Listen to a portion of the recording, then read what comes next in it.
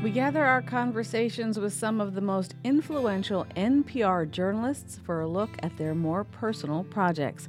From South Dakota Public Broadcasting, this is In the Moment.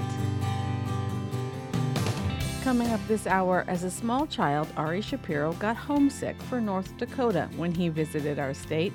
We'll get to know how his time in the Midwest made him the reporter he is today.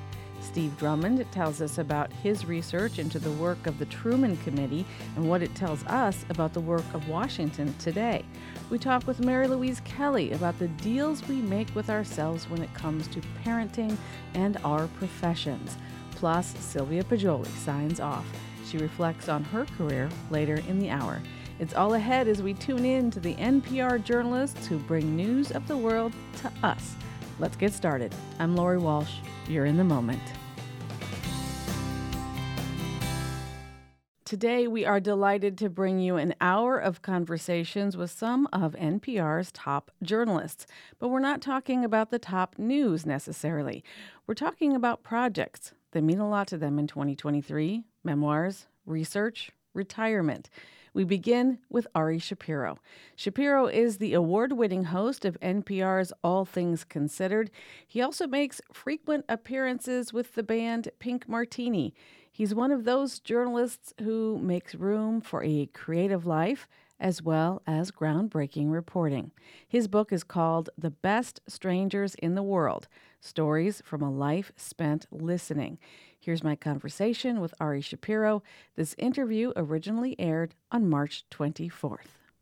Ari Shapiro, welcome to In the Moment and South Dakota Public Broadcasting. Thanks for being here. It is a pleasure to join you. Thanks for having me. You kick this book off with your roots in North Dakota, which I'm guessing a lot of people around here don't know. And you say that being a Jewish kid in North Dakota helped do your job by helping people understand each other. Tell us a little bit about your time here in the Dakotas. Yeah, my parents both taught at NDSU. I was born in Fargo and lived there till I was 8. And I still feel like that is a town that has shaped me, even though I haven't been back since my childhood. I do, by the way, remember at a very young age, I went with my best friend's parents on a trip to South Dakota and got so painfully homesick. I remember bawling to my parents over the phone from the hotel room. No knock on South Dakota. But the thing is, as one of the few Jewish kids at my elementary school, every December I would go from classroom to classroom with a menorah and a dreidel talking about Hanukkah.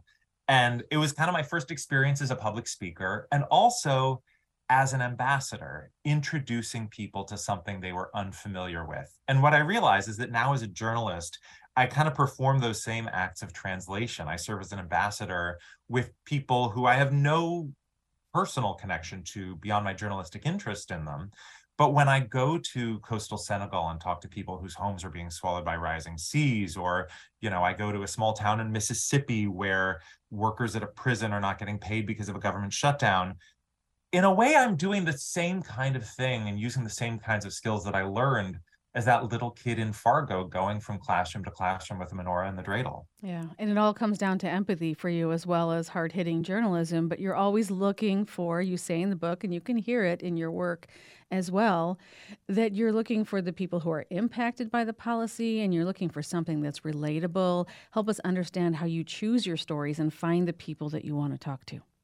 Yeah, there's absolutely a place for asking tough questions to the people who are making policy. But the thing that I live for, the thing that I strive for, the thing that I fill the book with is the stories about the people who might seem different from us, but actually have much more in common with us than we might realize. And so when I'm traveling, doing my work as a journalist, I'm always looking for those ways to connect stories to listeners back home. I mean, to give you one example, in coastal Turkey, when I was covering the Syrian refugee crisis, I remember meeting this cafe owner who had set up folding tables in front of his restaurant with power strips. And he had, in the windows of his restaurant, put the Wi-Fi code and password.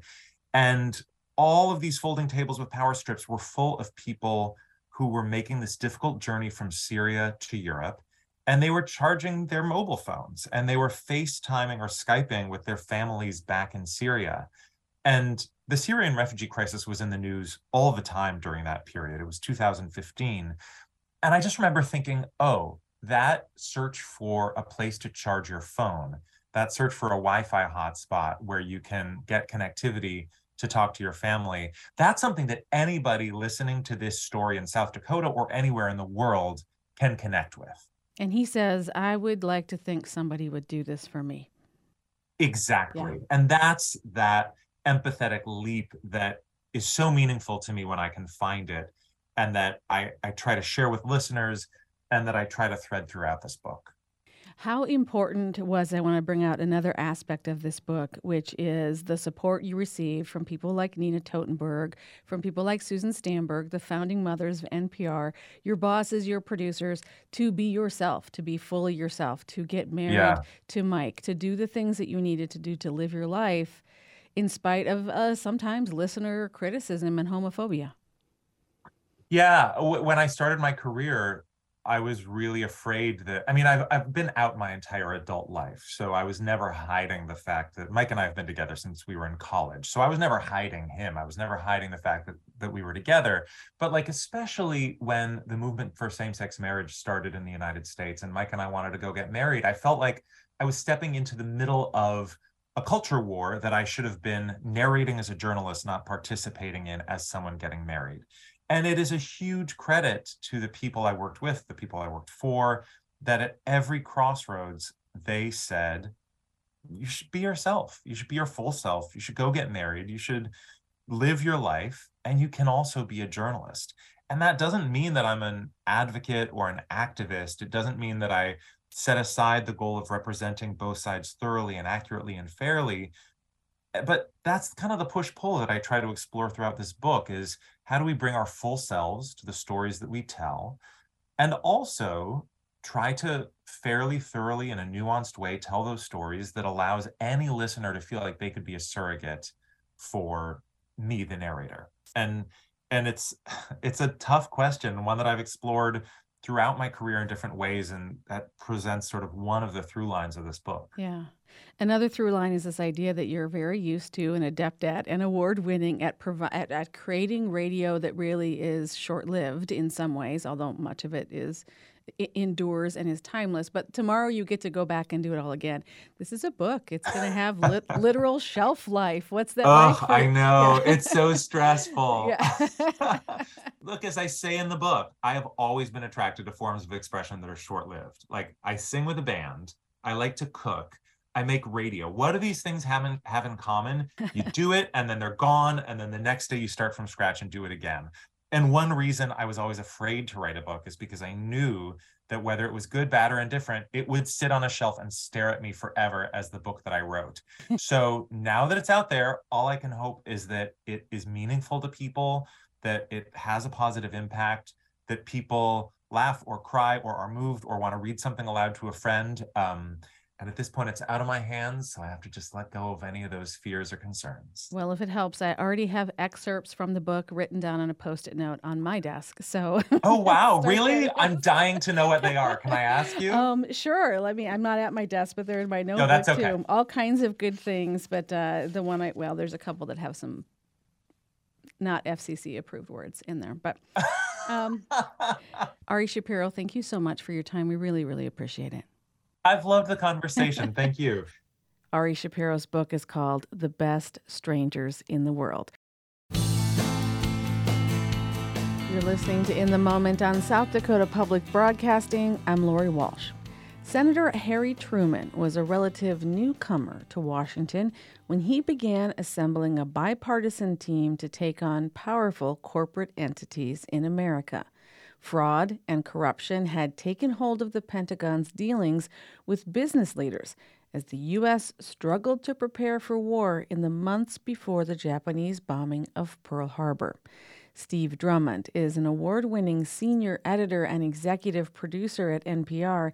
His latest book is called The Watchdog: How the Truman Committee Battled Corruption and Helped Win World War II. This conversation first aired in May. Before Pearl Harbor, as Truman, becomes more prominent in the Senate through this investigative committee, one of the things that struck me about your book was how ill-prepared America was. It was, he said, as if we had learned nothing from World War I. Did we really think that there would never be another war? What can you do to put this in context for listeners? Sure. The first investigation of the Truman Committee looked at the construction of army camps. It seems kind of innocuous or it seems like kind of a small scale investigation, but the nation was building hundreds of army camps around the country. They were spending several $billions on this. And when Truman started investigating, it turned out after World War I, the plans to build army camps had been lost or thrown away or something. And it found out that they weren't planning for, maybe we should have a gas station so we can put gas in the trucks. Maybe we should have hard concrete so we can park these heavy tanks on there. What the Truman Committee's report said was the Army was being run along Civil War lines. They were building these army camps and training facilities as if it was still the horse-drawn era. And Truman's investigation found out that the country had wasted some $100 million on these army camps. And that was just the beginning. You spend some time talking about his Midwestern values and how he's always wrestling with this, I need to work with the political machine, but I also need to keep my personal integrity intact. How did that help him prepare for the work of the Truman Committee? Very much so. Throughout his career, Truman struggled with this. He was a politician, and politicians have to make compromises and sometimes deals, and yet he was also very dedicated from his time in the military in World War I to his time as a county judge in Missouri to now his time as a senator. He was very devoted to public service. But this kind of struggle served him well in the Truman Committee. He took great efforts to make a bipartisan committee to involve the other senators, including the Republicans on the committee, in the decision-making process.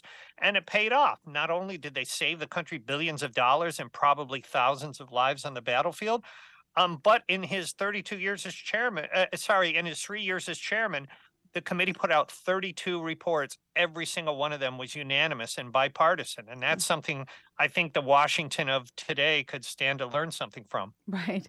I want to talk about those lives on the battlefield because one of my favorite stories or anecdotes or scenes from this book is really when he is there for the first time getting shelled in France, I believe. Correct me if I'm wrong. Yep. And a sergeant in the group, he is an officer. He's been elected by the men to be an officer. And a sergeant says, let's get out of here. And people start running. And Truman unleashes a tirade of language. Yes. That's legendary. Where did he learn all those words? Right. Truman had served in the National Guard. And then when the United States went to war in World War I, the National Guard unit chose him to be their captain, and he was put in charge of an artillery battery, 4 cannons and 198 men, I think, to run it. And so in their very first time in combat, the Germans started shelling them. And as you say, one of the sergeants shouts, "Let's go," and starts running for the rear. And Truman stood up, and in his teen years working on the railroad, he had learned from railroad workers, as he put it, every foul word in the English language. And so Truman stood up and began screaming at his men with all the filthy language at his command. And they kind of sheepishly turned around and came back to do their jobs. And so that was kind of one of his first examples of him being a leader and him showing that he could command and make people do what he wanted. And you have wonderful excerpts of the letters he wrote to his wife, to his daughter, letters he wrote to himself. And he says to her, I was really just too scared to run. He did. He said they didn't know, but his men after that kind of viewed him as a lucky officer. Nobody was killed throughout the war. His unit only lost 1 man killed in action, and many of them credited their captain. So this was, of course, stuff that served him well later as a politician. How important were those letters to you? The original research that the original documents, I mean, that you found. What did you see of the man in those letters that was personal? Oh my gosh. It's one of the great things about Truman was, one, he was a very devoted husband and a dedicated father. And whenever he was away from his wife and daughter, he missed them terribly. Many of his letters he would sign Lonesome Harry. But also for me as a writer, you can follow him through the war. You can tell not only where he was on any given day, but what was going on in his mind, because he sat down that night and wrote his wife a letter about it. And through it, he comes across as kind of the guy who's come down through history, a sometimes hot-tempered guy, but a likable, dedicated person, and that really comes through in his letters to his wife. And funny too. Truman's kind of a fun guy, and it was a really great pleasure to spend a lot of time, going through all these documents. Now, he is the quiet man in the felt hat who shows up at the Army camp and sees the waste, sees the fraud, but he also relies on letters coming from American citizens across the country. How important were whistleblowers, essentially, to the Truman Committee's work? Oh, very much so. It was another of the inspiring things in writing this book, as I sat in the National Archives reading hundreds, thousands of these letters that people wrote into Truman saying, "Dear Senator Truman, something funny is going on down here at the factory," or "Why don't you investigate, steel production?" And in two cases, those led to the biggest investigations of the Truman Committee. One was at an airplane factory in Ohio, where people writing in saying, "Hey, they're fudging the inspection. They're shipping bad engines out the door here, and they may be winding up in airplanes being flown by American servicemen." The other was from a steel inspector outside Pittsburgh, who was saying the same thing. "Hey, they're cutting corners. Bad steel is going out the door here, and it may be ending up in ships or warships that are being built by the United States right now. Who knows? Maybe people are getting killed because of this bad steel." And those were the two investigations that put Truman on the front page of virtually every newspaper in the country, made him kind of a national hero, and directly led to him becoming vice president. You also write through his letters and through the things that he didn't do, his evolving racial views. How important is it for journalists today who are doing this kind of historical work, like writing a book about the Truman Committee, to spend time to really understand Truman's not all there as a civil rights advocate during this time that you're writing about. Tell us about that. Exactly. Truman grew up in a deeply racist and segregation time and place. And those were the, sort of ideals that he absorbed as a child. Later, as president, he would oversee the integration of the armed forces and the federal government. He would be a strong advocate for civil rights legislation. But as you say, this period of his life finds him in transition. He's still using some of the racial slurs that were common in his personal language, and yet he's slowly realizing that as a United States Senator, it was his job to serve all the people he represented. Having said that, very early on, the Black leaders in the country urged him to investigate the deep racism and discrimination in the military and in defense contracting plants. Truman initially said he would look into it. He kept promising to do so, but by 1944, the Truman Committee had not got around to that. And when he was running for vice president, the Republicans would certainly point that out. You also, I think, my opinion here, have done a lovely job at highlighting the work of women on the committee, highly educated, highly talented women who are regulated to stenographer or secretary. What was it like for you to sort of search out interviews with their families and get to know who these women were, because they haven't been written about before? It was clear that there were a lot of really smart women going to work. I mean, no one doubts there were a lot of really smart women going to work in Washington in 1940s. Having said that, the workplace at the time, pretty much in the case of the Truman Committee, relegated them to secretarial work. One of these women, Marion Toomey, had a law degree. She was made a secretary, and eventually her work stood out so much that she was promoted to investigator. She lived to be 100. She died in 2016, just before I started writing this book, and I would have very much loved to speak with her. Having said that, I had wonderful Zoom calls and interviews and conversations with her children, who are, of course, very proud of their mother.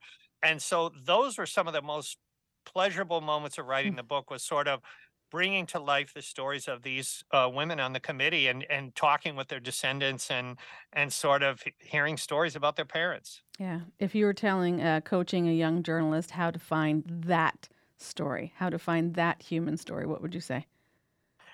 Oh my gosh, it was so many. In writing the story, it's easy to go through the documents and see all the policy, or I can read the newspaper and the quotes from Truman, but it's these behind the scenes, these little moments and the details that made it possible to tell the characters. Yeah. Those came out from the personal documents or from digging really hard. I spent a lot of time on ancestry.com trying to track down their relatives and descendants of these folks. And to a person, they were very eager and willing to share their time with me and tell me about their father or their grandfather or grandmother. Wow, that is remarkable. One more question. I know you have a busy day, but when we look at the success of the committee, the bipartisanship, the sweeping change, the accountability, the way that they were able to work with the media to get the public to trust them, have you seen anything like that recently coming out of Washington? What have we learned from the Truman Committee, and what have we not learned in Congress, particularly in congressional investigations from this history? That's a great question. And I think it is the biggest legacy of the Truman Committee is that so many times in the decades since then, whether it was the Kefauver hearings in the 1950s into organized crime, or the Watergate hearings in the 1970s, or hearings about the financial crisis after 2008, maybe even the January 6th committee, we've seen that all of these bipartisan investigations kind of trace their roots back to the Truman Committee. Having said that, as you well know, the spirit of bipartisanship in Washington today is, sometimes seemingly non-existent. And it was a great pleasure to look back to the 1940s, to a time when public servants were willing to set aside their partisan or personal goals and really direct their work towards the public service. And I found that really inspiring. Steve Drummond's The Watchdog is in stores now. More in the moment after the break on listener-supported SDPB Radio.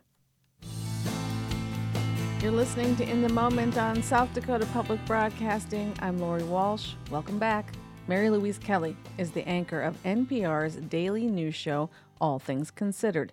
She's also the author of the book, It Goes So Fast, The Year of No Do-Overs. It's a memoir, a bittersweet one, filled with humor and heart and behind-the-scenes stories of a journalist breaking new ground and also trying to find her way. This interview originally aired in April. The tenderness and the skill with which you write about your children, your husband, your work, your parents, yourself, it is obvious in some ways that this is not your first time sitting down to write. It's not your first book, which I think many people would be surprised at. Tell me a little bit about Mary Louise as a writer. Thank you for the question. I love to write, and I hope it comes through, and I'm glad if it does. I think in a funny way, it's one of the reasons I was drawn to radio. I always have loved journalism. I've started a newspaper on my street when I was, 11, 12 years old, and I edited my high school paper and kind of have always been on this track. But I don't think I could have told you radio was where I was going to land necessarily. And it became clear as I explored working at a newspaper and working in TV and trying all the things that I really love words. Yeah. And TV had its attractions and glamour, and my makeup would have looked great every day, which I cannot say for working at NPR. But ultimately, and I say this with the deepest of respect for our colleagues in TV, it's about the pictures, it's about the video, it's about the images. And what you are saying is a little bit secondary. And in a funny way, radio, it's all about the words. That's all you've got. Can I draw you into this story when all you've got is my voice and the words? And so writing for radio is different from writing for anything else, as you would know well. But it's been such a pleasure to figure out how to do it and to keep trying to get a little bit better at it every day. And then the challenge of, okay, can I hold your attention not just for a 4 or 5 minute interview on All Things Considered, but like for several hours to get you to read a book? That sounds like a fun challenge. Let's try it. It is you can't put it down. It is a page turner, and not only because there are things that I really want. I want you to take me into the room with the Secretary of State. I want you to take me onto the plane, but then I also want you to take me into the hairdressers with you and the sidelines of the soccer tournament. Yeah. And to the audiologist. What sort of decisions did you make then to say, I'm going to write and let people into some deeply personal moments in my life and what I am thinking in those moments? So this book began with me really wrestling with what was going to be the last year in our house Yeah. that my family of four was guaranteed to all live together, to all be under the same roof, because my oldest son was entering his senior year of high school and was looking at colleges, none of which were very close to home. He was desperate to get away and out in the world. So I thought, this is the last year that it's going to be the way that it has been for the last 2 decades. Let me kind of sit with that and see what that looks like. And I started writing, and I realized I was interested in exploring the deals that I have cut with myself over the years. There have been trade-offs. I have made them as I tried to balance a job that I love with a family that I love.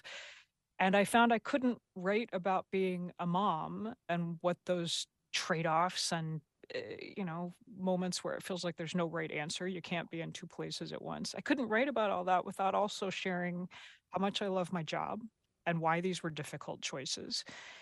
They're all tied up. I mean, all of us contain so many, wear so many hats and have so many facets to what we do and how we move through the world. And I found trying to write just a straight journalist memoir didn't work because there was so much of my life that wasn't in that. Trying to write a straight mom memoir didn't work because there was so much I brought to being a mom that had to do with who I am in my career and as a journalist.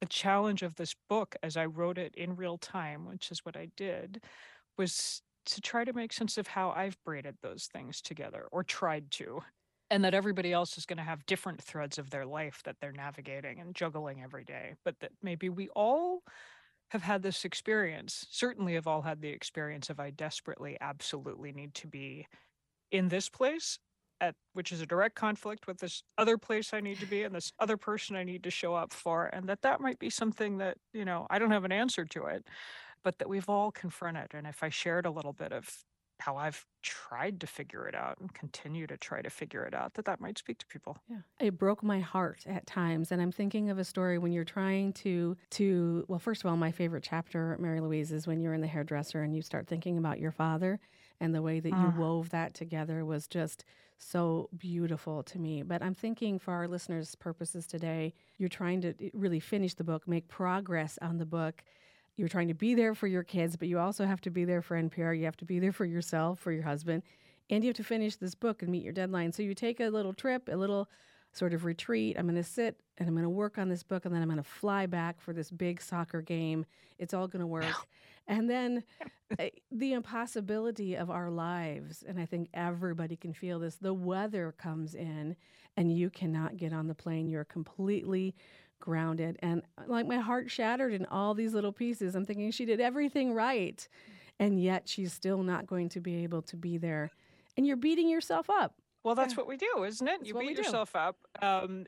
And I certainly, in that moment, I had planned this fabulous, I was going to take a week and do nothing but write and be by myself and write 20 hours a day. And then I was, triumphantly going to roll in and make the soccer game, make the flight to get me to the important soccer game for my sons. And for once have figured out how to have it all and all at once. And yes, a hurricane rolled in and quite literally blew those plans out of the water. That was, of course, the game that my son scored the winning goal in golden goal overtime and won the high school championships. And I remember sitting with such conflicting emotions, just total joy for him and his teammates, that they'd worked so hard and they'd won, and total anger at myself that I hadn't gotten on a plane the day before, that I'd cut it so close because I wanted to keep writing. And then a little bit of shame because I had promised myself that this was the year of no do-overs and that I was going to show up and make the choice that put my family first. And I had somehow still managed to miss the key game. There is a slightly happier coda to that, which is there was the postseason. Yes, in soccer. And I made the critical game in that one. In soccer, there's always another game, right? Yeah. I don't know what the takeaway is, other than that we're all doing our best, and somehow or the other, it works out. It is an incredible book of the moment, and I mentioned the Secretary of State, Mike Pompeo, and when you tell that story, you tell it as, this is what I want my sons to remember about this moment. This is what I want them to notice. So I would make the argument that writing this book is for your sons because they will have it forever. And I just want to say thank you for sharing it with all of us as well. It's beautifully done. Thank you. That was my goal. Writers write about the things that interest them and the things that they love. And so writing a book about my family and my children it's about my struggles and drama. I didn't want the focus to be on them as teenagers. They're allowed a private life. But I hope that one day they're able to read it for what it is, which is a love letter to the two people who I will always love most in the world. Mary Louise Kelly's book is called It Goes So Fast. It's in stores now. For 41 years, faithful NPR listeners have gotten news from every corner of Europe from Sylvia Poggioli. She is the longest-serving reporter on the international desk, and her name is almost synonymous with NPR. Earlier this year, she signed off from NPR for the final time as she moves on to other projects, and that includes reading long novels. I spoke with her in March. It occurred to me this morning that most listeners from South Dakota know what they know about Europe, about Italy, about the papacy because of your work. And I'm curious if you think about that, if you think about who is going to listen to this story around the world in a variety of settings, including South Dakota. Does that occur to you when you're doing your reporting? Well, of course, I think it's important. I do think that whatever story I cover has to be comprehensible to an American audience. I can't, it would be very different to a French or Italian or even British audience. So definitely, I do think in terms of generally, I can't say I think of South Dakota specifically, but I do think of an American audience. Let's put it that way. Talk a little bit about resources, if you will, because the stories that you have done over the years have been ongoing. Some have been, incredibly complex with political and cultural causes and conflict. How important has it been to have the resources to do that kind of coverage and feel like you can do it right? It depends what you mean by resources. Being able to travel, to go to those places, not always possible, not always. Sometimes, especially now, there's some financial straits at the network, let's put it that way. So you can't always, be on site. Although I have to say, the network was very, very, very helpful in the case of certainly covering the war in Bosnia and the whole, all 10 years of the wars that brought the demise of Yugoslavia. We were there, not just me, a lot of us covered that story for a long time. So I think NPR did, definitely pay for that. In terms otherwise, it was a very complicated story. And when I first started, I had brought with me some books, recent analysis about what the Balkans were in the Cold War and all that. And they proved totally useless. And in the end, I had to go back and find books from the beginning of the century that talk about the earlier Balkan wars and ethnic strife. And so all these stories turn out to be, yes, very complicated, and you need the right historical books to be able to prepare for them. Yeah, I think that's what I was getting at too, is if you did that kind of coverage, and now as we look to the future and we have question marks over the kind of investments that will be made in news at NPR and in other news organizations to do that level of reporting. What's at stake if those stories are not told? It's very bad. I mean, it's really very bad. And I'm very glad that, for instance, NPR has put so much coverage, so much behind covering Ukraine, because it's extremely important. But if these stories across the world that can impact us, all of us, in the States and everywhere else, people have to know, and it's scary to think that the financial straits are going to make it more difficult to cover some of these stories. I think we have to make sure that as much coverage as possible done, even with diminished possibilities. Yeah. I'm wondering if you would talk about your father and something he told you when you were younger, and he died when you were quite young, like 16, I believe, where he was a comparative literature professor. He believed strongly in poetry. He taught you so much. And he said, "Do you see a pattern all the time?" Would you say that for me in the Italian English that he said? And then tell me how that has impacted you as a journalist.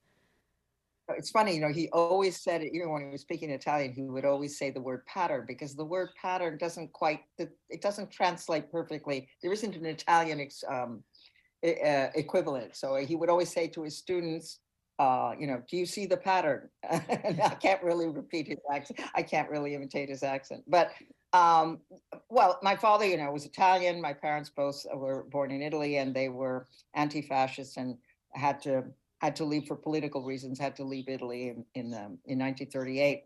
And, but, he maintained, his career developed in the United States as a professor, but he always maintained a link with Italy. He wrote books both in English and in Italian, and he kept his sort of literary activity across the Atlantic.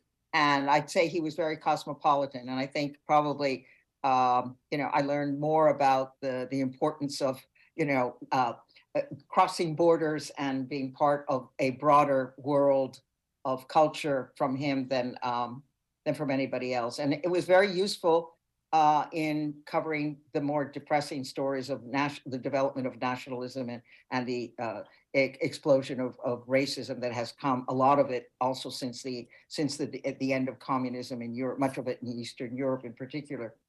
And so, yeah, I thought a lot about what I learned from my parents was very useful for me in covering the new developments in Europe in the last 10, 20 years. The trend in journalism right now is about doing great work, but also with an eye to wellness and taking care of yourself. And I look at your work and I can't imagine that ever occurred to you, not only from the courage that you exhibited, but from the focus that you have. Does that make any sense to you? Is that a good trend? Well, yeah. I mean, if you can. I mean, we didn't have, when I was covering the war, all this stuff of hostile environment training and taking and talking about PTSD, that has developed later. I mean, we basically, we did a lot of improvisation on that level.